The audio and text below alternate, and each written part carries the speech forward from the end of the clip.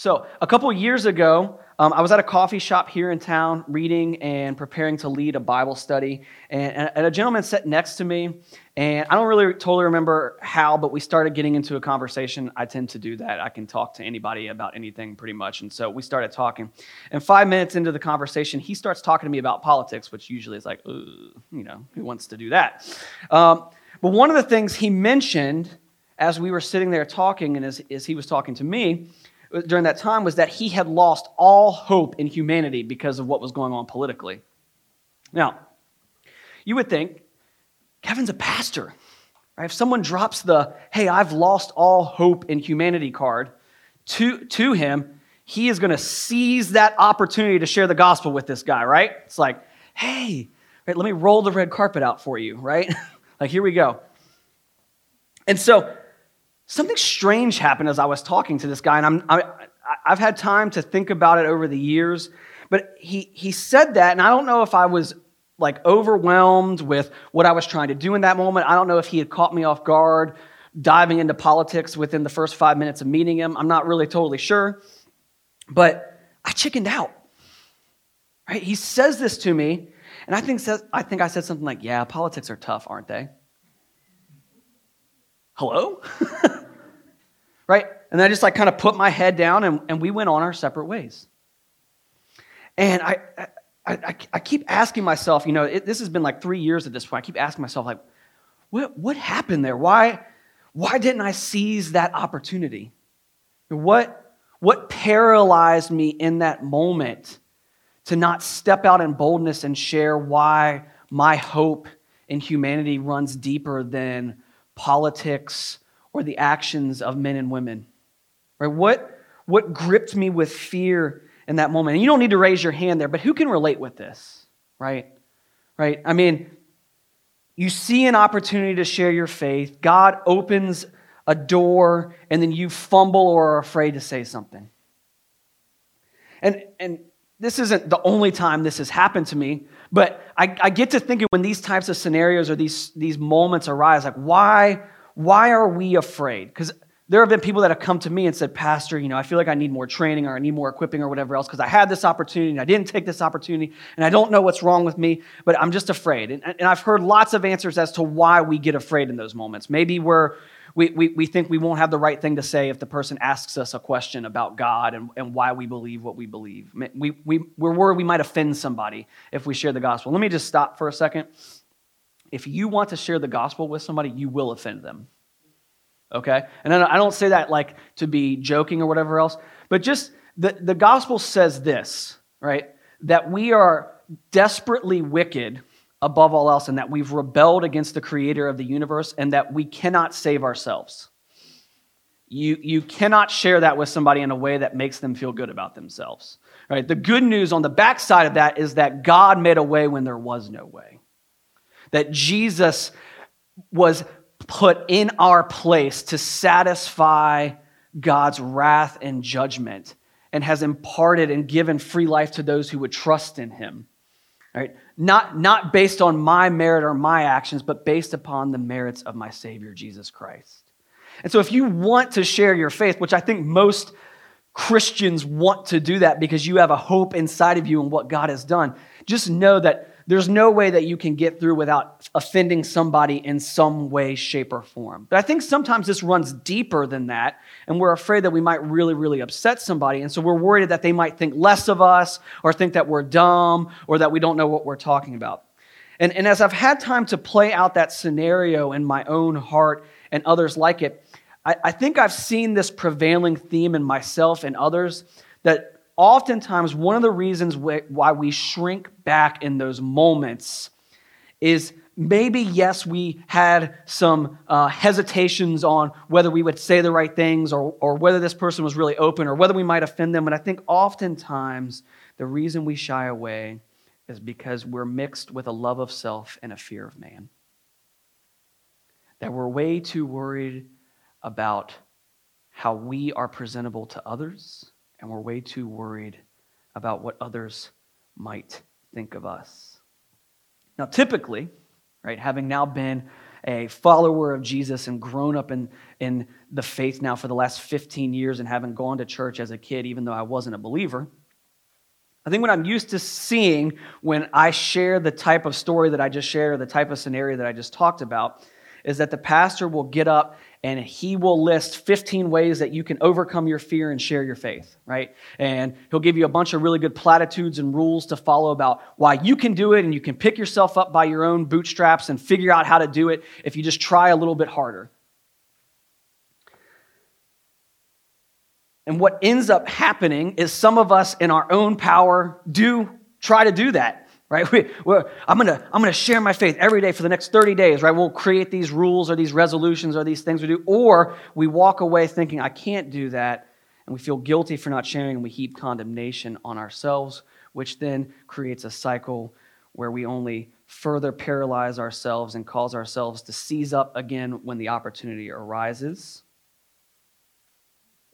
as if we could witness to others in our own power instead of making it about God. And that's why I love so much what Paul does this morning when he's talking to Timothy. Because instead of yelling at Timothy and giving him a bunch of things he can do to become a better evangelist and a better preacher and a better pastor, and instead of explaining to Timothy why he's a scaredy cat and all the things that are wrong with him, he's going to encourage Timothy instead. Right? He's not going to beat Timothy up. He's not going to tear him down. Instead, he's going to encourage Timothy to press into God's grace, and that even when he fails, not to give up. Right? To rest in the hope and joy that comes from knowing Christ. So I think we're going to see two major ways that Paul encourages Timothy this morning in our text, and these will kind of be my two main points this morning from the text. The first one is he's going to give Timothy a call to not be ashamed of the gospel. And the second thing we're going to see him do is he's going to give a call for Timothy to imitate the boldness that he sees in others, or the boldness of others. So I'm going to pray that God would meet us as we study that this morning, and that we might leave encouraged, not to be better evangelists, although I hope that would be something that might be a byproduct of what we talk about this morning and share this morning, but that more than anything, we would leave with a deeper love of what God has done for us and how he empowers us, his sons and daughters, for ministry. Let's pray. God, thank you for your word. Thank you that it is timeless. Thank you that a letter written to a young pastor in Ephesus almost 2,000 years ago is for us as well. And God, as we study that letter this morning, will you do a work that only you can do? Or will you, when necessary, convict us of sin? Where necessary, Lord, will you grant us repentance? And Lord, will you encourage us to rest not in our own performance, but in the finished work of Jesus Christ, in his life, death, burial, and resurrection. And from that, Lord, will that encourage our hearts to worship you because you are worthy, and help us as your church to make much of Jesus. God, we love you. And I ask all of this in Jesus' name. Amen. So, 2 Timothy chapter 1, starting in verse 8. Remember, last week I shared with you guys that the theme that we see here in 2 Timothy is one of encouragement. You'll notice, and one of the things that my gospel community even pointed out this past week as we were studying, is that you can tell very early on the difference in tone between these first two letters. Right? In the first letter, Paul immediately dives into Timothy and just starts sharing with him. Timothy, you forgot some things you're supposed to be doing as a pastor. Let's go.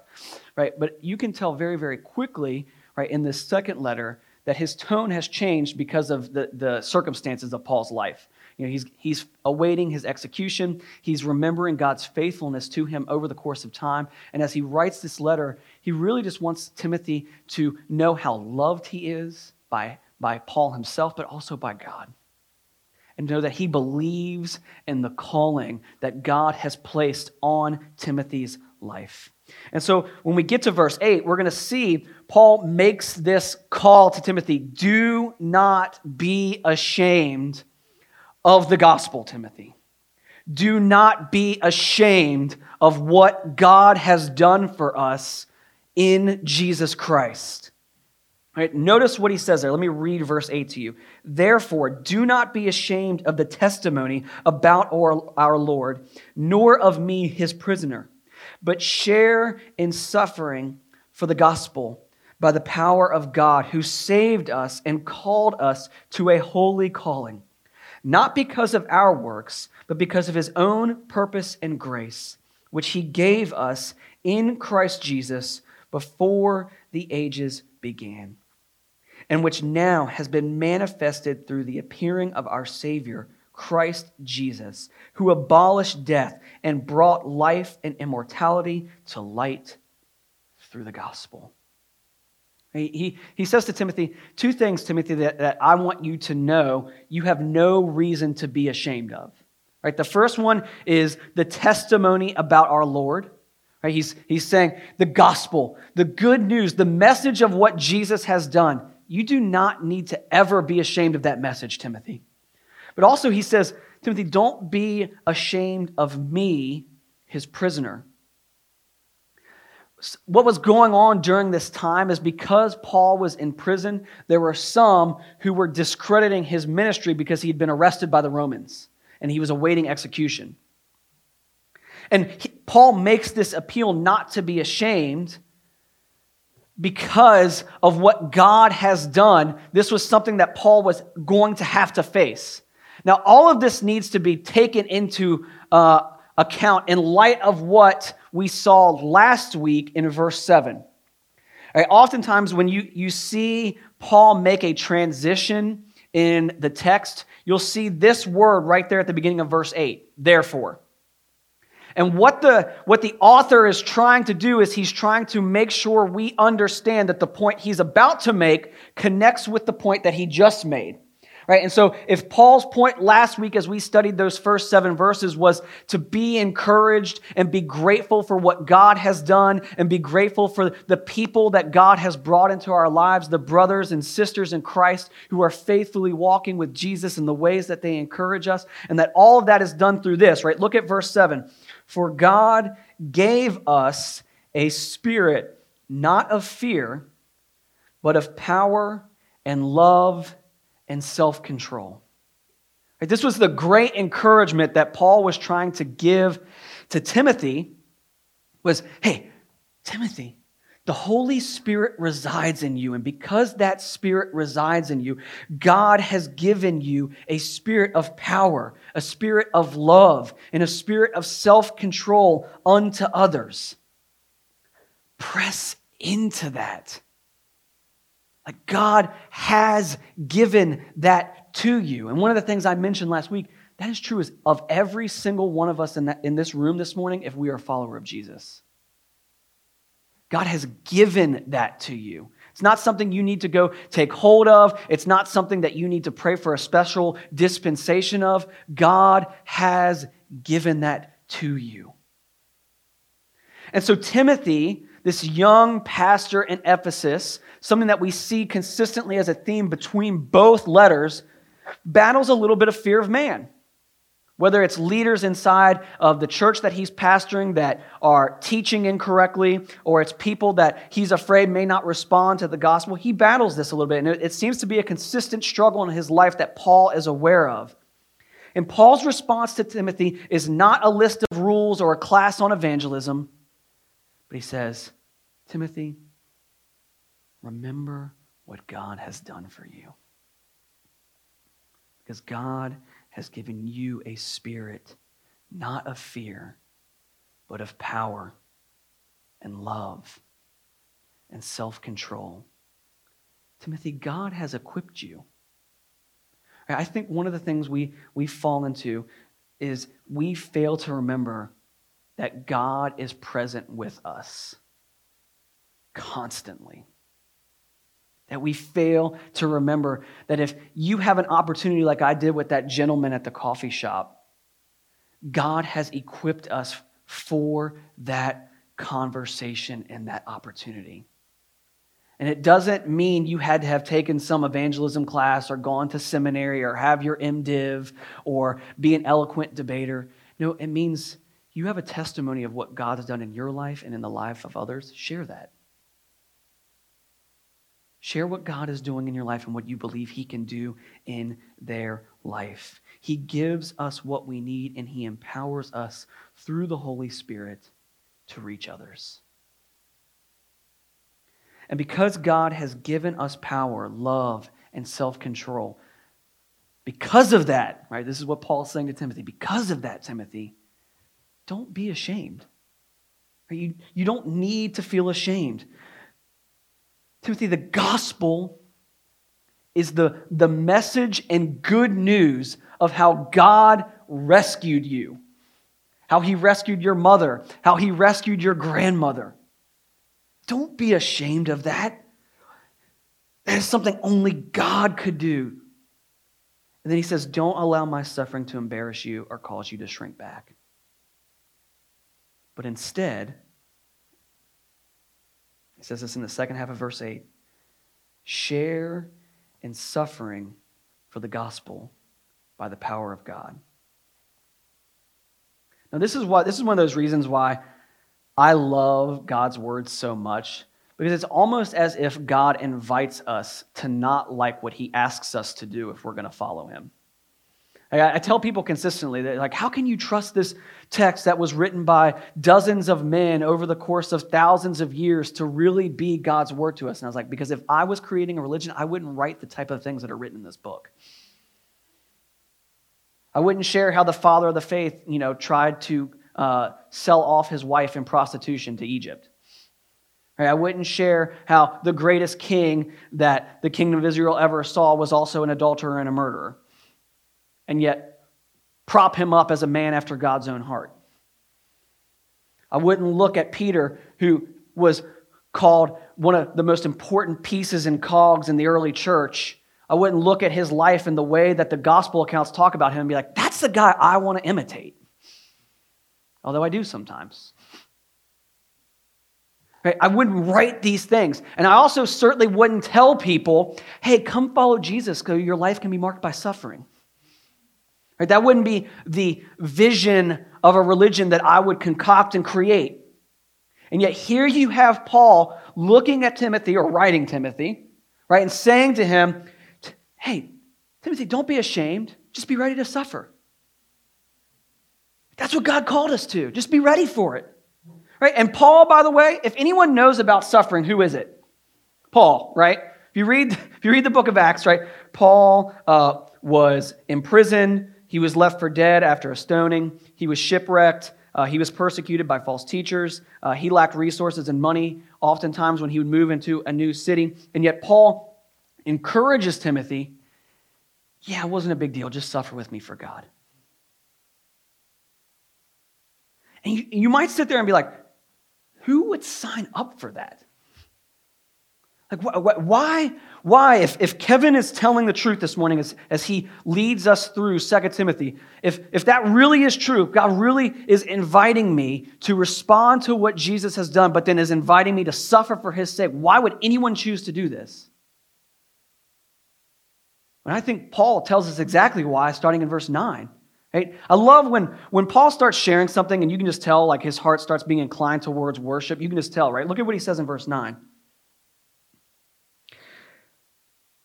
Who saved us and called us to a holy calling, not because of our works, but because of His own purpose and grace, which He gave us in Christ Jesus before the ages began, and which now has appeared and now has been manifested through the appearing of our Savior Christ Jesus, who abolished death and brought life and immortality to light through the gospel. It's like, I can be called to suffering because the magnitude of what God has done for mankind through Christ Jesus is amazing. He calls us not according to our own works, not according to our own value, not according to our own giftings, not according to our wealth and prosperity or whatever it is that we may have on this earth. No, he calls us for his purposes through the finished work of Jesus Christ. Who, and I love this, right? He makes it abundantly clear why the gospel is so powerful and worthy of laying our lives down for. Because Jesus abolished death and offers immortality. Guys, there is nothing on earth that can offer you that. Nothing apart from the finished work of Jesus Christ. As we read this, right, it's almost as if God, right, as I was reading this past week and praying and thinking back on that scenario where I shrank back in fear and anxiety to share with that man at that coffee shop, that God is saying to me, Kevin, you need not be afraid of having the right answer. You need not fear being rejected. Jesus was rejected for your sake. Jesus suffered for your sake. Jesus died in your place and satisfied the wrath of God for your sin and rebellion. And he has overcome all things. And he defeated sin and death once and for all, and has invited you into the kingdom of God, as a son who is loved and in whom God is well pleased. Guys, if that doesn't encourage you, I don't know what will. Because the reality is, I failed. In that moment, if there was ever like a bold, all caps bubble over top of someone's head saying, share the gospel with this guy, that was my moment. And yet as I read this text, I'm encouraged when that opportunity might come again. But I don't live in anxiety and I don't live in fear of that failure in that moment, because Jesus died for that as well. And it is not based upon my own performance, but the performance of a king, the King of Kings, who died in my place. I think ultimately what Paul does here is he gives us this call to be unashamed.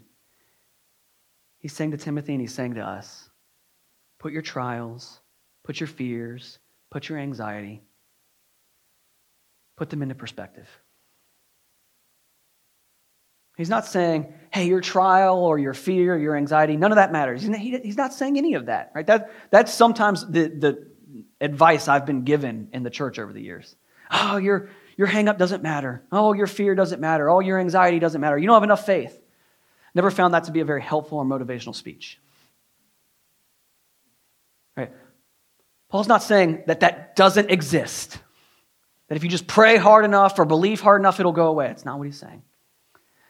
What he is saying is, Timothy, your fear, your anxiety, your pressures, in light of who Jesus is nothing. Realize who your God is. That before the foundations of the world and before the ages began, he gave us a holy calling. Not because of our works, but because of his own purpose and grace, which he gave through Christ Jesus. Think about that for a second. Because God exists outside of space and time, he can do anything. That's ultimately what Paul is saying to Timothy here. Like, hey, if God is really God, let's trust him to be God. And he has displayed to us time and time again that we can trust his plan. If you read the Old Testament, one of the things I love about having an understanding of the New Testament and then going back and reading the Old Testament, you see how Scripture is just one unfolding story of how God is going to rescue humanity from itself. Humanity messes up very early on, 3 chapters in, and the entire story once God arrives in the garden after Adam and Eve have sinned and rebelled against God, is God telling them both the reality of the situation they are now in and how God is going to rescue them. And you see it consistently. You see it through Noah. You see it through Abraham. You see it through the judges. You see it through the kings. This promise of what God is going to do, which finally found its culmination in Jesus. That's why he says in verse 10, which has now been manifested through the appearing of our Savior, Christ Jesus. A plan to save his people for his purpose, for his glory. Do not be ashamed, because God is better. And he loves you. If you are his, you are in Christ. I love this, right? It's not a call for Timothy to knuckle down and do better. It's a call to remember that God has called him in love. And what a blessing that is. A blessing that we are not deserving of, but yet God consistently, daily reminds us to embrace. Let's be encouraged to share the gospel and not be ashamed. Not because of our own power or what we may be able to do, but because of what God has done for us. And so there in those first 3 verses, right, he says to Timothy, don't be ashamed by what Jesus has done to save you. That is all you need, Timothy. But then he also says this. He gives a call for Timothy to imitate the boldness of others in his life. All right, starting in verse 11. For which I was appointed a preacher and apostle and teacher, which is why I suffer as I do. But I am not ashamed, for I know whom I have believed, and I am convicted that he is able to guard until that day which has been entrusted to me. Follow the pattern of the sound words that you have heard from me in the faith and love that are in Christ Jesus. By the Holy Spirit who dwells within us, guard the good deposit entrusted to you. And so he's going to share with Timothy 2 separate people to kind of imitate or follow or see their examples, and let their examples not tear him down for his failures, but to encourage him to respond to these opportunities to be a witness and a pastor and a minister of the gospel there in Ephesus. I mean, the first person he's going to encourage him to imitate is himself. He's going to say, hey, just look at my life, Timothy. And the second person he's going to encourage him to follow is a guy by the name of Onesiphorus. All right, it's a tongue twister, by the way. But let's start with Paul. Right? He says, Timothy, you are acutely aware of my life. Right? You are acutely aware of how I have suffered at times. Just know, right, I was appointed to that. If you go back to Acts chapter 9, right, that's the chapter where Paul is on the road to Damascus and meets the resurrected Jesus and immediately believes and is saved. And then there's a vision that appears to this guy by the name of Ananias, and God tells Ananias, hey, I want you to go to Damascus and talk to this guy by the name of Paul and explain the gospel to him and tell him what all he needs to do, because he's going to be a minister of the gospel and an apostle to the Gentiles. And if you don't know anything about Paul, he's not really the guy you want to be told to go witness to, because he was imprisoning Christians and then murdering them. And so, God shows up and says to Ananias, go to Paul. And Ananias is like, whoa, I don't think so. Are you aware of who that guy is? Right? Just kill me now, if that's the case. Right? And God responds to Ananias, right? Here in verse 15, look at what he says. But the Lord said to him, go. For he is a chosen instrument of mine to carry my name before the Gentiles and kings and the children of Israel. And then look at this part.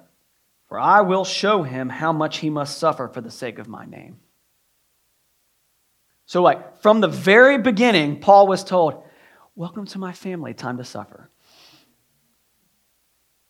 Let's go. And Paul, right, says, hey, this is part of my calling. I knew what God was calling me to when I started out on this path. But he doesn't focus on that, right? He encourages Timothy to see this instead, right? Look at what he says, right, as he moves through verses 11 through 14. He says, for which I was appointed a preacher, an apostle, and teacher, which is why I suffer as I do, right? He's remembering that calling. But look at what he says. But I am not ashamed, for I know whom I have believed, and I'm convinced that he is able to guard until that day which has been entrusted to me. Guys, here is what I think Paul is saying to us, and I think if we leave here this morning understanding this, we will see God do crazy things in our lives and in the lives of others. Right? Typically, when I shrink back in moments of fear and am paralyzed by self-doubt or the person who's in front of me, the focus is on my ability and what I am able to do. Whether I'll be able to suffer, whether I'll have the right words, whether the person in front of me is really being called, all the things that I can concoct in my mind as to why not to share the gospel with that person in that moment. And Paul takes a step back after decades of ministry and suffering and says, Timothy, don't you recognize what the key to all those churches being planted throughout the Roman world was? It had nothing to do with me. It wasn't even really because of my suffering. It was because Jesus sustained me through that suffering. There's nothing special about me, Timothy. I've been able to do these things because Jesus was faithful to me. Because Jesus fulfilled his message and his mission.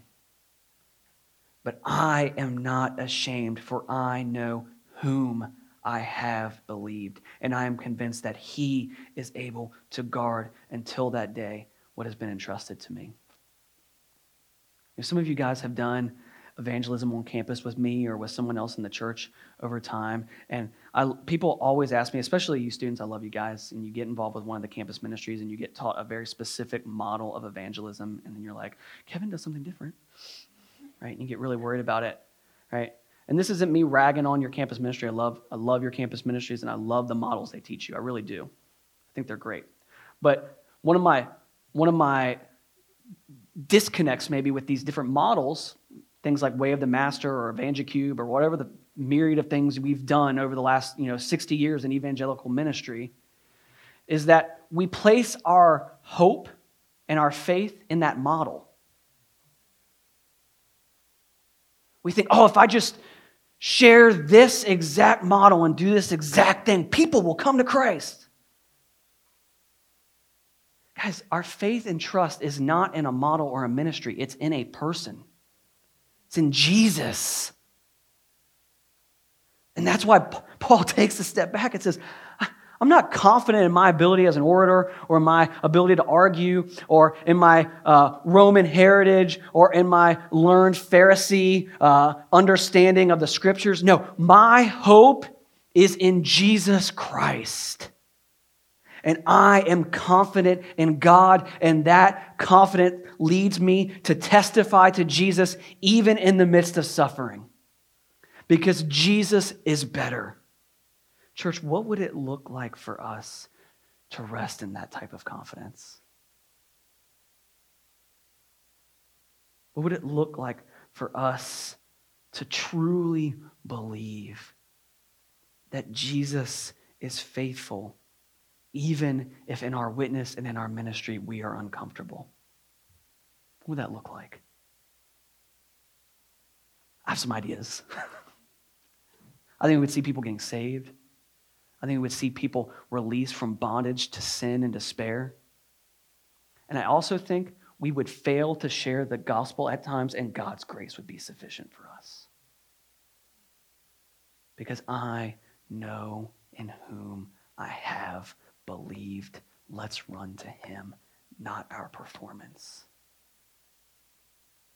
And in seeing God's faithfulness to Paul, right? Paul's saying to Timothy, follow my pattern, follow my example, right? He says that in verse 13. Follow the pattern of the sound words that you have heard from me and the faith and love that are in Christ Jesus. Right, I love that, right? First of all, he says, follow the pattern, right? He says, hey, this is a pattern. It doesn't mean you follow and do everything I do exactly, right? God has uniquely called you. God has uniquely gifted you, Timothy. Be who God has called and created you to be. But follow my pattern, and what is that pattern? Faith and love.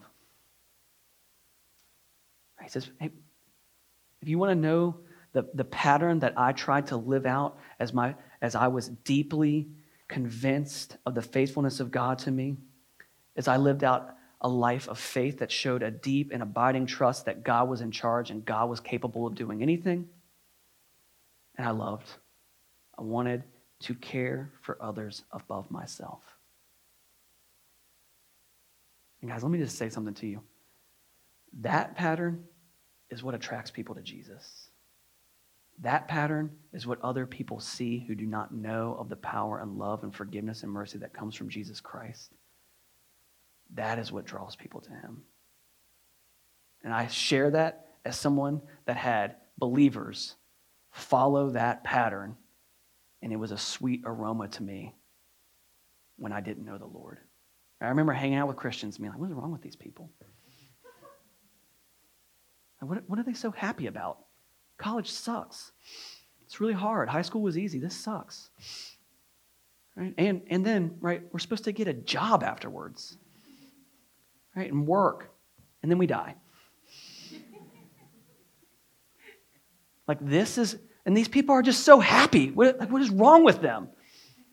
Right? And they don't even drink. At least the ones I was hanging out with. It was because they were so gripped by the love of God for them in Christ Jesus.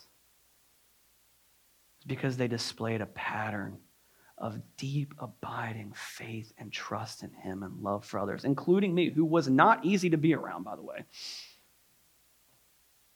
that I couldn't escape what God had said he had done for me in Christ.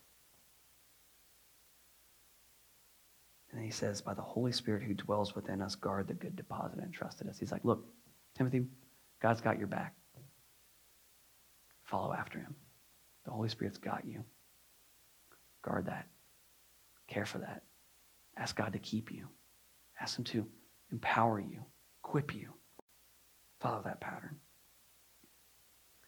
So he says to Timothy, follow my pattern, Timothy, and follow the pattern of this really, really weirdly named guy, right? Onesiphorus. I think we're saying that right, Brent. I think we are. Give Brent a round of applause, by the way. That was not easy this morning. Some very strange names, and we're Americans, and we're not taught other languages. Right, so there's very little mentioned about this man in Scripture. To my knowledge, this is the only place he's mentioned all throughout the New Testament.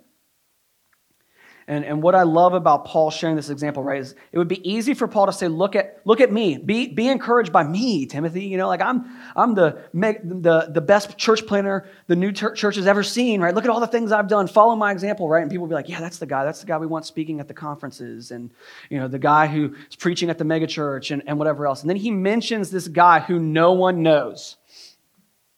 And he just says, yeah, that guy too. Is an awesome and faithful follower of Jesus Christ. Imitate his example. Now look at what he says, starting in verse 15. You are aware that all who are in Asia turned away from me, among whom are Phygellus and Hermogenes. May the Lord grant mercy to the household of Onesiphorus, for he often refreshed me and was not ashamed of my chains. But when he arrived in Rome, he searched for me earnestly and found me. May the Lord grant him to find mercy from the Lord on that day, and you well know all the service he rendered at Ephesus. So Timothy knows who this guy is. But from what Paul is saying right here, he's like, look, They were a group of Christians who could have helped me out in an hour of need and served me and been the hands and feet of Jesus to me when I needed help. And they were scared and fearful of either Roman reprisal or being arrested or being lumped in with the group of people that knew Paul and supported Paul. And so they shrank back and didn't help me. And yet when I arrived in Rome, Onesiphorus, right, shows up, has to work really, really hard and maybe even bribe Roman guards, I don't know, to find me. Then he refreshed me, continued to minister to me, loved on me, and served me. That's the example of the pattern of faith and love that Paul is talking about.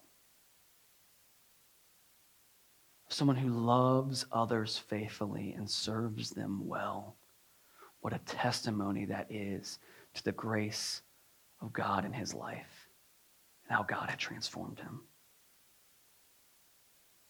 So Paul says, Timothy, suffer well and follow my example and love and serve others. And I think what Paul is ultimately trying to get across in sharing the example of Onesiphorus is that he's saying, hey, even the reviled are worthy of being served and loved and pointed to Jesus, even if that reviled person is me.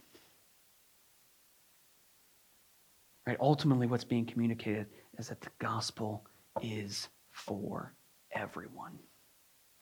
The good news of what Jesus has done is for everyone.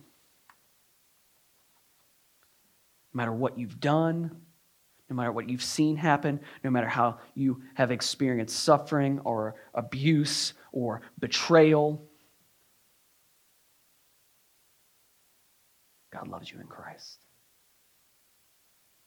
We can display tangibly as the hands and feet of Jesus, right? This is the great gift we're given. If you are a disciple of Jesus Christ in this room this morning, this is a gift that God gives us to tangibly, as disciples, share and show the love of Christ with others, both brothers and sisters in the faith, but also those outside of the faith. Calling to them, pleading to them, come to Jesus. Follow Jesus. He is worthy. Look at what he has done. Even before the foundations of the world, look at what he has done. And so I leave reading these words with nothing but encouragement. Because Paul's saying, God meets us. He meets us where we're at.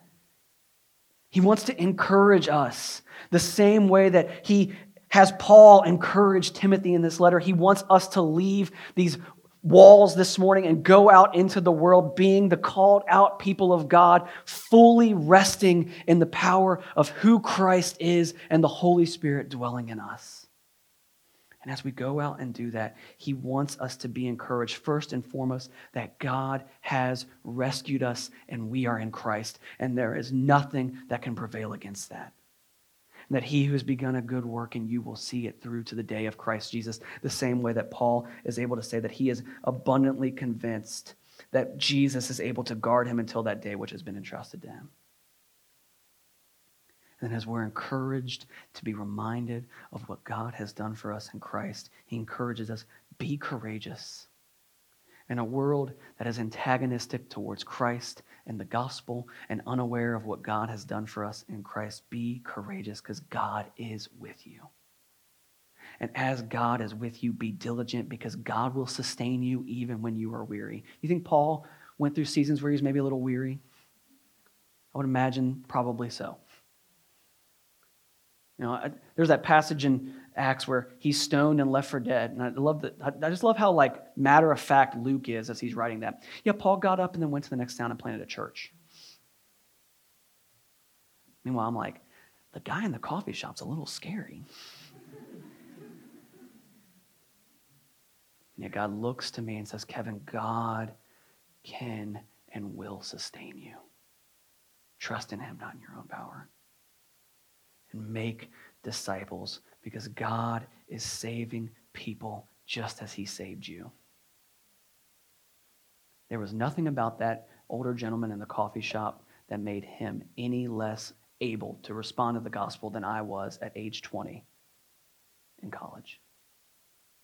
There was nothing about him that made him less of a candidate for the grace of God. Because God is able.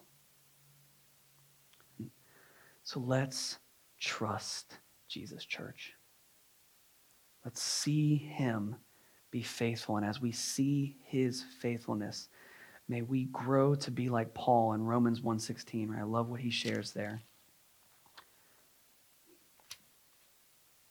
He says, "For I am not ashamed of the gospel, for it is the power of God for salvation to everyone who believes, to the Jew first, and also to the Greek." That is what God has given us.